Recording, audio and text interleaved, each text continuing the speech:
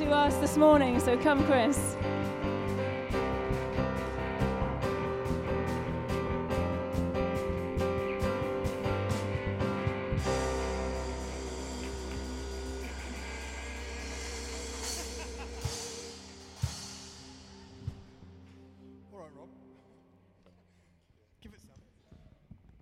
Amen. Thank you. Praise the Lord.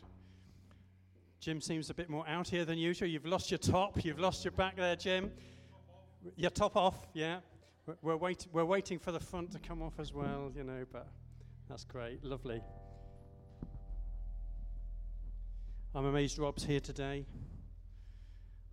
It was Saturday a week ago that we were doing our walk on Dartmoor, and Rob was considerate enough. For those who wanted to only go halfway, he said, I'm going to make sure they get back safely. And sacrificially, he went all the way back down to make sure they got there safely. And went off to the Borough Tour Inn. And when we turned up, the Summerteers turned up an hour later. And there he was watching the Lionesses do their... and all he said to me was, it's like watching the men's football, only better. So sacrificial there, Rob, that you should be here today. Thank you. But, there we are. So this is continuing in the... whole series of Anchored In that Steve has asked us to look at, and today it's Anchored in Power. And when I started looking at this, I just got more and more this impression of how important this is. So let's just come with a word of prayer as we seek God in his word. Loving Father, we thank and praise you this morning. We want to abide in you, Lord. We want to be in that place where we receive from you. We pray, Lord, that you will empower our lives. We pray you will lift us, Lord, out of the earthly and into the heavenly.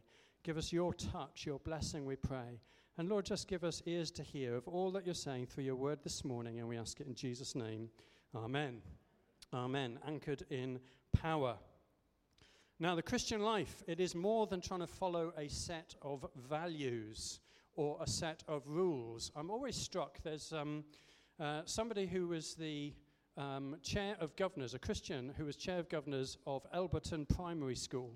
And the year 6 teacher decided that they would like to hot seat a Christian believer so that their class could ask questions of them. So they invited this chap in, who happened to be a Baptist minister, put him in a seat, and the children fired questions at him. Well, what does it mean that you've got a faith, that you're a Christian? How do you read the Bible? What difference does it make for you? And they just fired questions. And then the teacher of this year 6 class thought, oh, well, maybe next week I better invite a Muslim in. And so they invited a Muslim to come, and they hot-seated the Muslim at the front of the church, and they fired, the year 6 children fired questions at the Muslim, and they got their answers back. The following week, the year 6 teacher asked them to say what they'd learned from it. And what they said was this, I found it fascinating. They said, when we heard from the Christian, we heard about relationship. When we heard from the Muslim, we heard about rules. What a difference. Relationship, a relationship where God's presence is in our lives, giving us so much more than a set of rules. Christianity is not following rules or standards of living or values or rituals or even good works. It is being anchored in God's power. It is not just important. It is not just essential. It is an imperative. And that's my first point today, that it is the imperative of living in the power of God. Jesus was crucified in death, but resurrected back to life. And in Philippians 3:10 it says this, Paul says this, that I may know him and the power of his resurrection and the fellowship of his sufferings.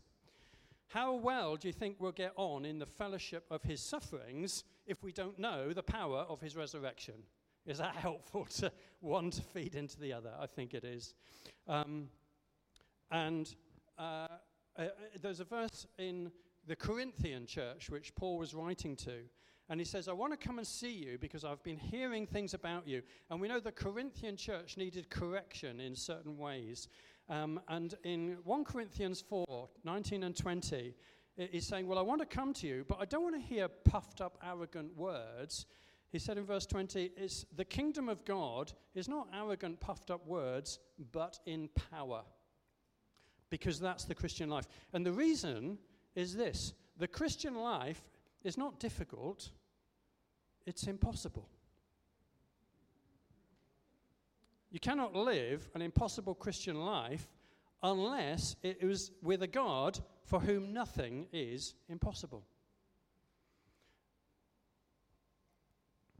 How are we supposed to resist the devil, the world, the flesh, unless we're living in the power of God?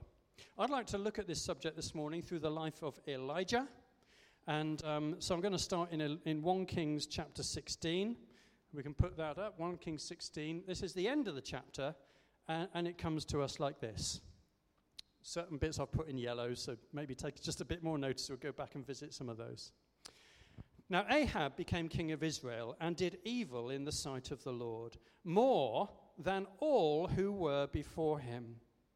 And he took as wife Jezebel, the daughter of Ethbaal, and he went and served Baal and worshipped him. Then he set up an altar for Baal in the temple of Baal, which he had built in Samaria, and Ahab made a wooden image and did more to provoke the Lord God of Israel to anger than all the kings of Israel who were before him. In his day, Hiel of Bethel built Jericho. Well, Hiel of Bethel built Jericho, but actually Jericho had been, rebuilt. Jericho had been destroyed, hadn't it? At the praises of God, the walls had fallen down. And at the end of that, Joshua had said, Joshua 6:26, Joshua charged them, saying, "Cursed be the man who raises up and builds the city of Jericho. Its foundation shall be laid with his firstborn, and with his youngest he shall set up the gates."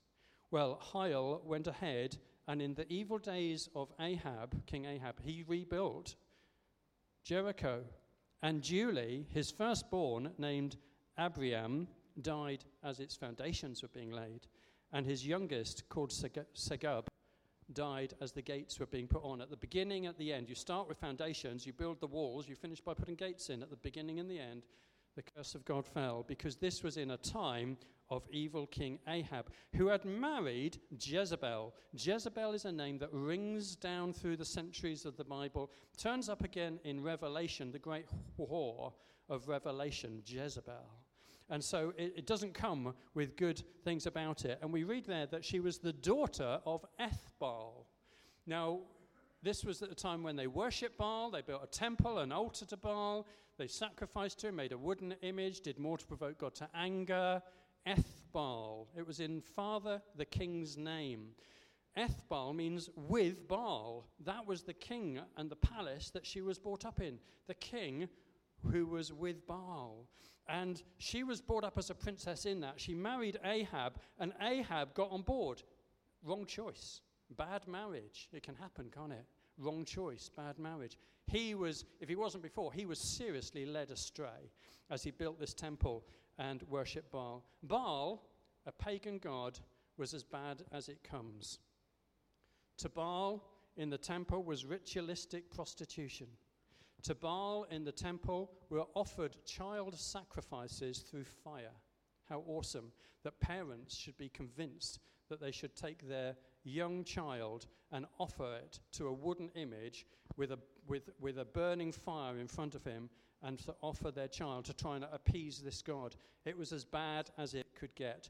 And what's more, it had taken over the kingdom because Ahab ruled with Jezebel there, just providing and moving him on into this. What's the first commandment of the 10 commandments that God gave? These 10 commandments whereby he put in place that order of life that Israel should be led by. The first thing it says, Exodus 20 verse 3, "You shall have no other God before me. You shall not make for yourself a carved image. You shall not bow down to them nor serve them. For I, the Lord your God, am a jealous God." He is jealous for our love. He created us. He saved us. He gave his son for us. He's brought us into life, and he is jealous for our love. He does not want it to be given to another. A false good, a false hope, a false ambition. All of these things are a falsehood compared to the glory of giving that worship back to the God of creation. Our God is a jealous God. It's not a bad thing. It's not a bad jealousy. It's a good thing. We are jealous for love. We are jealous for the love of our spouse. We are jealous for the love of our children. We are jealous for those good right relationships where we feel and give love. And God is a jealous God and wants our love. So that's how chapter 16 closes. But as it opens up in 1 Kings 17, there's a new kid on the block, and he's called Elijah. We'll have the next bit, Elijah. You're ahead of me. You're doing so well. Elijah opens up like this. Elisha the Tishbite said to Ahab, as the Lord of God of Israel lives, before whom I stand, there shall not be dew nor rain these years except by my word. Now, here was Elijah. What I'm going to look at a little bit, quite a lot today, is the meaning of names. Because in the Bible, they're always important, the meaning of names. And here was a man who was called Elijah. Well, El is one of the names of God. We can think of El Shaddai and Elohim and the names of God. El is one of the names of God. And it's the name of God which says, Lord God Almighty. It is about the power and strength of God. Lord God Almighty in El. And so many of our names contain the letters E-L. Elizabeth means my God of my promise. Or it may be at the end of a letter. Michael, Daniel, Daniel, God is my judge. Michael, gift of God. Angel, messenger of God. Emmanuel, God is with us. So El has this meaning of the God, Lord God Almighty of power and might. Elijah, which is basically the full name is the Lord God Almighty is my God. That was the Elijah that got up at this time. 450 prophets of Baal, a prophet of God who says, the Lord God Almighty is my God. He was going to set up a competition. It's no competition at all, actually, if you know the story. But we'll look at it. We'll go through it. And so Elijah, he knew his God, but he also knew God's word. And in Daniel 11, sorry, I didn't mean that. I meant in Deuteronomy 11, 16 and 17, when God was giving the laws for how they should live, it says this: take heed to yourselves, lest your heart be deceived, and you turn aside and serve other gods and worship them, lest the Lord's anger be aroused against you, and he shut up the heavens, so that there be no rain, and the land yield no produce, and you perish quickly from the good land which the Lord your God is giving you. Serve other gods, and he will close up the heavens. Do you know that's true for us as well? If we feel the heavens are as brass, that our prayers are bouncing back at us, that there's no rain of blessing falling, it could be that we've looked in the wrong direction. But he knew his God and he knew God's word, and that's what he was standing on. That if you turn aside to other gods, I'll close up the heavens and the land will produce no yield for you. So Elijah, who knew the word of God, but also the power of God, had spoken out over the kingdom to the king. It's faith speaking to power, speaking to authority in the land. Actually, Ahab had no power, but he did have authority. He was the king. He ruled. And he spoke to that authority, and that's something that Christians also need to do. But as he spoke out to Ahab, he had ignited something. It's not going to rain in this land until I say so, because I've read God's word. And that's what moved him. That's why he had faith to do and to say this. And so he set up a battle. He had initiated a battle with Ahab. Some way down the line, he had lit a fuse which was going to bring together a clash of this Baal and the Lord, my Lord God Almighty, and it would need the power of God. He had ignited that fuse. But as this story goes on, we'll look at our next teaching point, which is that there's a preparation for power. There's a preparation for power that actually even Elijah had to go through a journey to get into that place where 3.5 years later, he would be in the place that he needed to be. I want to remind you of James and John, followers of Jesus, the sons of thunder. Sometimes the disciples were told, could you go ahead to a village and just get things ready for the disciples to come and somewhere where they can rest and feed and that. And James and John had gone on in Luke chapter 9, and they had gone to an unhelpful village who did not want to be hospitable towards Jesus and his disciples. So they came back to Jesus and they said this: "Shall we call down fire upon them and destroy this village that wasn't there to help us?" And Jesus said, "No, I haven't come to destroy life. I've come to save it." So his power that he was going to use wasn't the power of Sodom and Gomorrah and wiping it off the face of the earth with a fire falling from heaven. It was going to be a power to save. That was Jesus' answer. So James and John had this feeling, oh, we're disciples of Jesus. He's given us power. You know, we've been sent out healing, and demons have gone at our name, and now we can just call down the fires of heaven and it'll wipe out that village. No. You haven't yet learned. And they would not yet learn. They had to be with Jesus 3.5 years before they would find that they were in the right place to invest the power of God and be trusted with it. There is preparation for power, and James and John still had some preparing to do. I was thinking of this, and I was thinking of when I got saved when I was 18 years old as a young Christian, and I was in a sixth form college, so it was just 2 year groups doing A-levels. I was near the end of the course, actually. And I got saved in the April. I was going to finish in the June or July. But when I got saved, there was a group of people that you could always meet up with. Every time there was a break time, you could go out and there was the playing field, and you'd see somewhere a little group sat together and someone had a guitar, playing the guitar, singing praises, and I thought, there's the Christians, and we get together. And I cannot tell you the sense of the power of God that these teenage believers had. I don't know if any of you have experienced that, but teenage believers, when they've discovered God, they're just walking in power. And it was incredible. It was mighty, some of the people and some of the things that were there. But there was also evidence of misappropriation and use of a sense of power. I remember one young chap who would say to the group, "Oh, have you ever hit the traffic lights at 30 miles an hour when it's red, knowing that God's in charge of time and he'll change the traffic lights for you?" Now, does that sound like faith or stupidity? But you know, that's the sort of things that these young Christians would say. I've got power over the traffic lights because I'm in God. I've got power over this.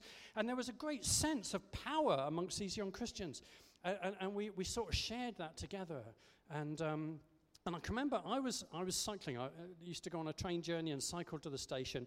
And I was cycling there one morning, and I saw, get there, I can hardly, but I've never told anybody this before. I saw a dead seagull in the side of the road. And I thought, ooh, I wonder if I can resurrect the seagull. And I stopped and I looked at this seagull and I thought, well, should I or shouldn't I? And well, lay hands on the seagull, pray for it to be resurrected. I've got the power of God. Well, it was still there. And I carried on to school and really forgot about it much during the day. But I don't know, was this moving in power of God or what? There's a preparation for power. There's a preparation. So we're going to carry on in this wonderful story with the next bit of 1 Kings 17, 2-4. And it says this. I mean, here was Elijah. He'd put out this thing. Rain's not going to happen until I say so. Ahab. So get that. Verse 2. The word of the Lord came to him, Elijah, saying, get away from here and turn eastward and hide by the brook Cherith, which flows into the Jordan, and it shall be that you shall drink from the brook, and I have commanded the ravens to feed you there. Well, there we go. That was the first thing. Get out of here. You've said this to the king. Don't stay there in front. Just move away. Go eastward, because there's things for you to learn. So he was directed to the brook Cherith. Well, I wanted to look up the meaning of this brook Cherith and what it was here, because it actually means cutting away. Cutting away. And there is a time which every Christian, after their salvation, has to go through of cutting away. If we think of some of the words of Paul, He said in Romans 7:18, I know that in me, that is in my flesh, dwells nothing good. He said in Galatians 2:20, I've been crucified with Christ. It's no longer I who live, but Christ who lives in me. And the life which I now live in the flesh, I live by faith of the Son of God who loved me and gave himself for me. And he said, my old man is crucified. Our old man is crucified with Christ in order that our body of sin might be done away with. One thing we talk about as believers and as Christians and as seeking God is being filled with the Holy Spirit. Isn't that right? We want to be filled with God. We want to be filled with the Holy Spirit. If we want to be filled, does it matter what stuff is in the container of our lives already? Could we be filled if we have all sorts of rubbish there in our life? No, we couldn't. There's pride, there's ambitions, there's self-will, there's self-determination, which all has to be emptied out if we are ever going to be filled. I mean, David said, I feel like I'm being poured out. He wanted to be poured out of all that self stuff because he wanted the Holy Spirit to fill. And it's a lesson for us that there is a cutting away. And in my life, I had to go through a cutting away. And in Elijah's life, there did as well. Cutting away. And so certain things in my sort of power-struck young enthusiasm of Christianity had to be cut away before I could be prepared and ready and be trusted with any of the power of God. That's what I can say was my experience. Well, one of the things he had to learn as he had self cut away, Elijah, the time is not right. Elijah, you are not ready. There's a preparation to go. And during that time, you're going to find out about Jehovah Jireh. What does that mean? The Lord provides. It was the name of God given to Abraham when he was going to slay his son Isaac. And God stayed his hand and said, there's a ram caught in the thicket. God's provided that. The Lord will provide. Well, what was the provision? It was that ravens would come and feed him, and he could drink from the book Cherith. Now, it hadn't quite been written, but I think he had an inkling of one of the verses that Noel read us earlier. You read us Psalm 33, Noel. And verse 18 says this, Behold, the eye of the Lord is on those who fear him, on those who hope in his mercy, to deliver their soul from death and to keep them alive in famine. There may be famine around, but you're God's child, and you are watched over. And God says, I'll keep you alive in famine. And something of Elijah was learning this as he was by the brook Cherith. Now, I did look up about ravens, because the ravens were going to feed him, and I found out that ravens like to eat small mammals, nesting birds, eggs and berries, but by far their favorite is decaying biomass, such as dead flesh or decomposing plants. And so I can imagine Elijah being there every morning, what's for breakfast this morning, ravens? And he'd wait on the delicious thing that would be brought to him. And I don't know which of that it was, but that's what ravens eat. And he was going to be fed by the ravens. And so it carried on. Jehovah Jireh, every morning, every evening, God provides. Praise you, Lord. I'm here. I'm waiting. You are good, despite the decaying biomass. But eventually the brook dried up, and Elijah had to go on the next step of his preparation journey. So in the next step, we pick it up in verses 8 and 9. And it says this, when the brook had dried up, the word of the Lord came to him saying, Arise and go to Zarephath, which belongs to Sidon, and dwell there. See, I have commanded a widow there to provide for you. And I can imagine Elijah thinking, oh, a widow to provide for me. That might taste better than the raven food. Quite up for that, Lord. I'm going to go to Zarephath. Zarephath, he had gone east to the brook. Zarephath was to the west. Sidon is on the west coast of Israel and Samaria.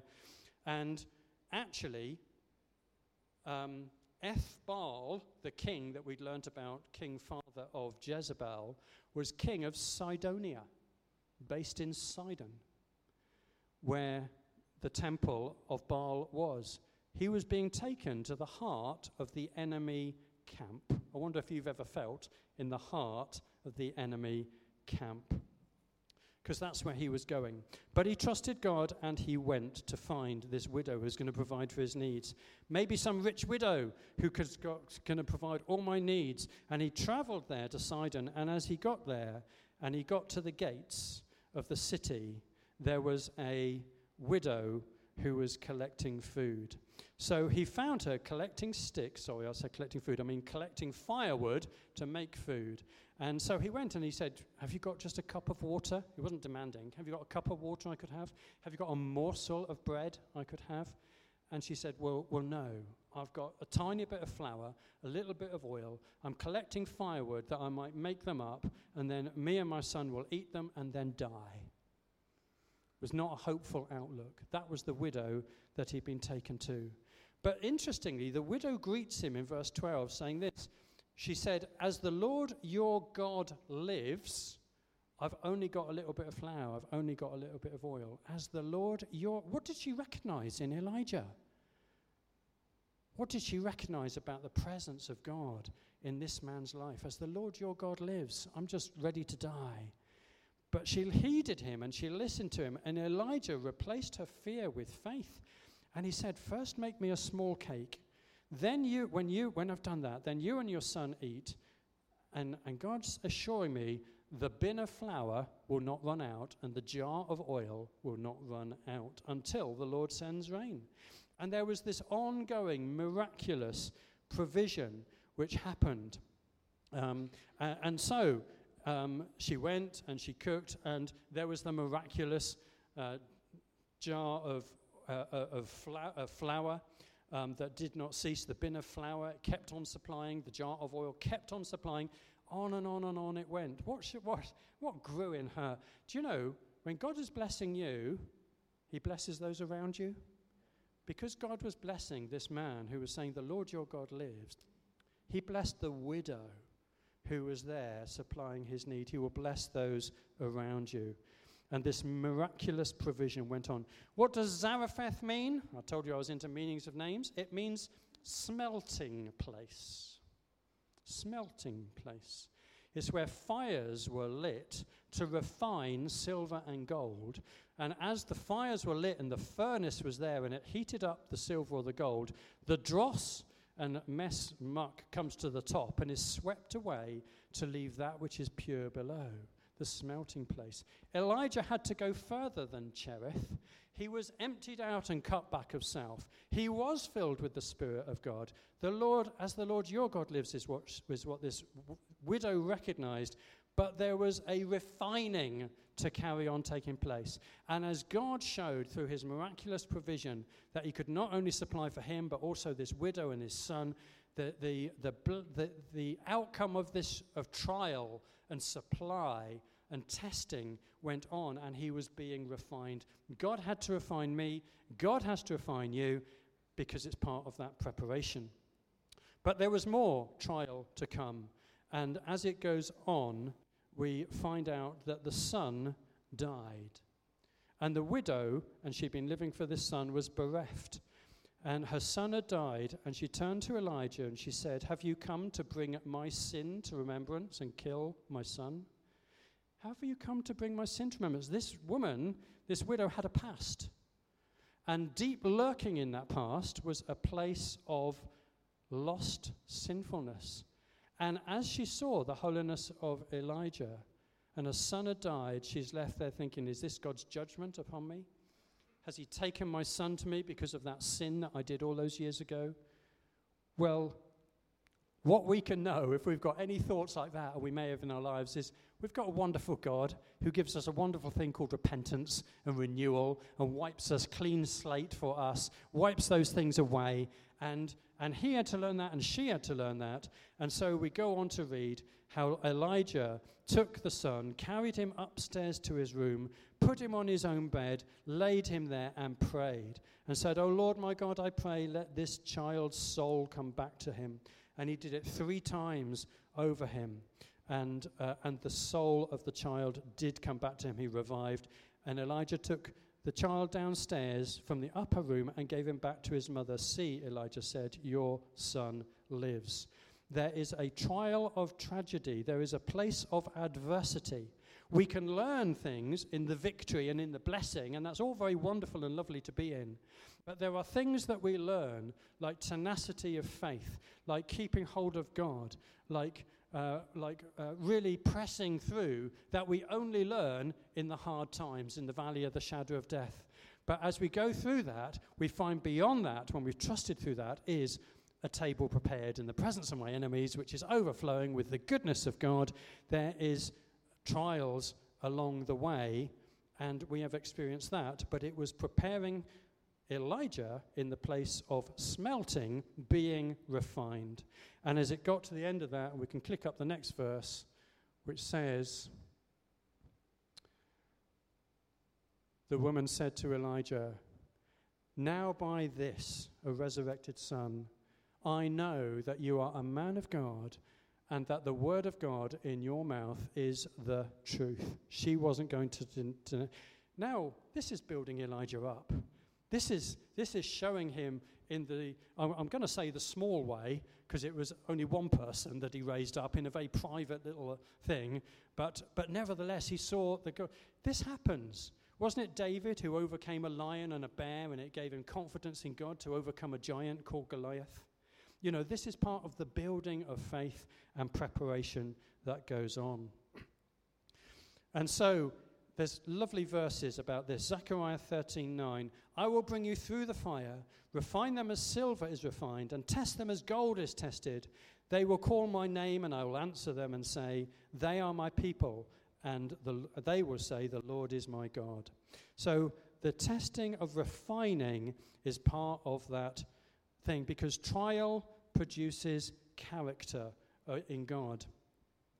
Now, there was also a trial of waiting, because it goes on to say that many, many days passed. We know it was 3.5 years. And some of us will be in a trial of waiting. Lord, I've prayed for this. Did I hear 28 years? There's trials of waiting for that answer. And in those times of waiting, it can be that we hear Satan whispering to us and saying to us, God's forgotten you. Your prayers aren't heard.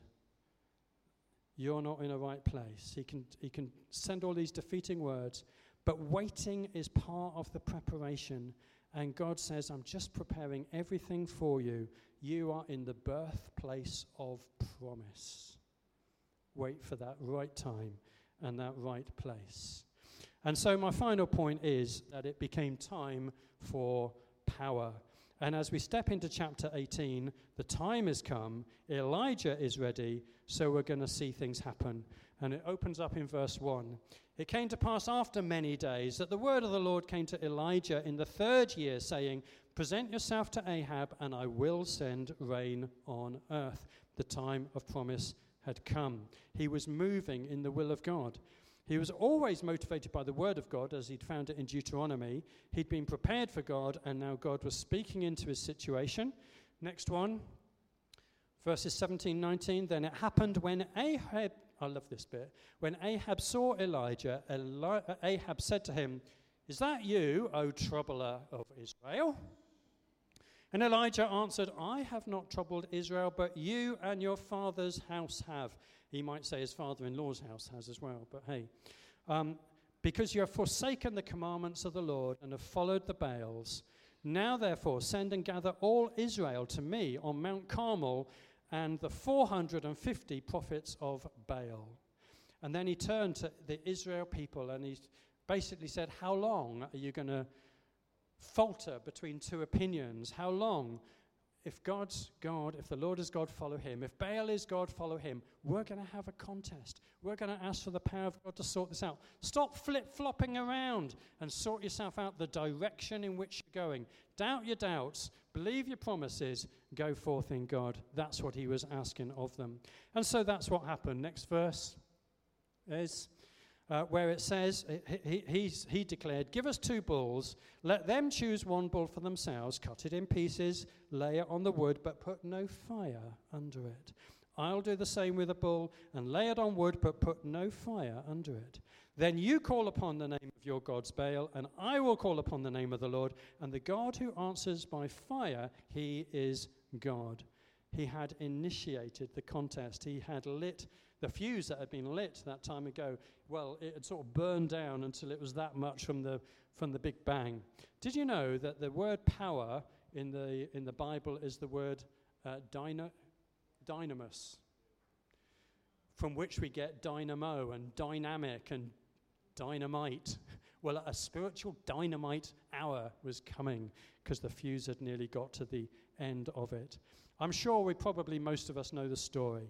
But as it goes on, these 450 called upon the name of the Baal. From morning until noon, they called upon it.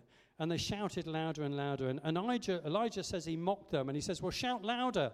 Maybe Baal's meditating. Maybe he's busy. Maybe he's gone on a journey. One commentary said that if you look into that, it means he's gone for the toilet. And so Elijah was really laying it onto them here. I think he's gone for a wee, because that's why he's not hearing you. He's taking a long time over there. And it says that they cut themselves and bled because they wanted Baal to take notice of them, but no answer came. And so it carried on, and it came to the time of evening. And Elijah said to the people, come near to me. And they came near, and it says he repaired the altar of the Lord that was broken down. If we want power in our lives, sometimes there is an altar of the Lord that needs to be repaired, because that's what will bring God into a right place. I just want to take note of there. But he did repair the altar of the Lord with the stones and the wood and the prepared bull. And then he said, douse it with water. And they threw some over it. He said, douse it again. They threw more over it. He said, douse it a third time. They threw even more water over it until it was running all around it. And then in verse 36, it says this: at the time of the evening sacrifice, Elijah prayed, Lord God of Abraham, Isaac, and Israel, let it be known this day that you are God in Israel, I'm your servant, and that I have done all these things according to your word. That this people may know that you are the Lord God, and that you have turned their hearts back to you again. Then the fire of the Lord fell and consumed the burnt offering, and burnt up the wood, and burnt up the stones, and burnt up the water that was in the trench. And when the people saw it, they fell on their faces and said, the Lord, he is God. The Lord, he is God. I cycled back at the end of my school day, wondering what had happened, and there was a dead seagull in the side of the road. Had I been moved by the word of God like Elijah was in Deuteronomy chapter 11? Sorry, no. Had I been to the place Cherith of cutting away? Seriously not. God had all that work still to do in me, of cutting away self and ambitions. And there were things that he just took out of his life, out of my life. Wrong relationships, wrong aspirations, wrong job. He's taken out these things. Had I been to Zarephath, had I been in a place of refining, where God was going to make me into the person he wanted to be, I hadn't been there yet. But oh boy, I did. It wasn't much longer, and I hit trial after trial after trial. And I hated that place, and I loathed it. And yet, a few months later, when I found that everything that God removed from me, he replaced it so abundantly with himself that it was glorious. Anything we empty out of our self-life, God will fill in with something so much better. I was finding that out along the way. I've lost things a lot. I've lost 2 careers along the way, one through incompetence and one through overload. Things happen, life happens. I used to be a twin. I had a twin sister. I've lost my twin sister 6 years ago. Things happen. There's loss along the way. But I'll tell you this, there's things that I've never lost. I've never lost the presence of God. I've never lost the peace of God in my heart. But where the peace of God dwells and the presence of God comes, the power of God comes. And we need to know that in our lives if we're going to go forth as believing Christians who are going to turn this world upside down as the disciples were accused of doing. It's not an optional extra. It's something we should be anchored into, that we are anchored into the power of God. Amen. Thank you.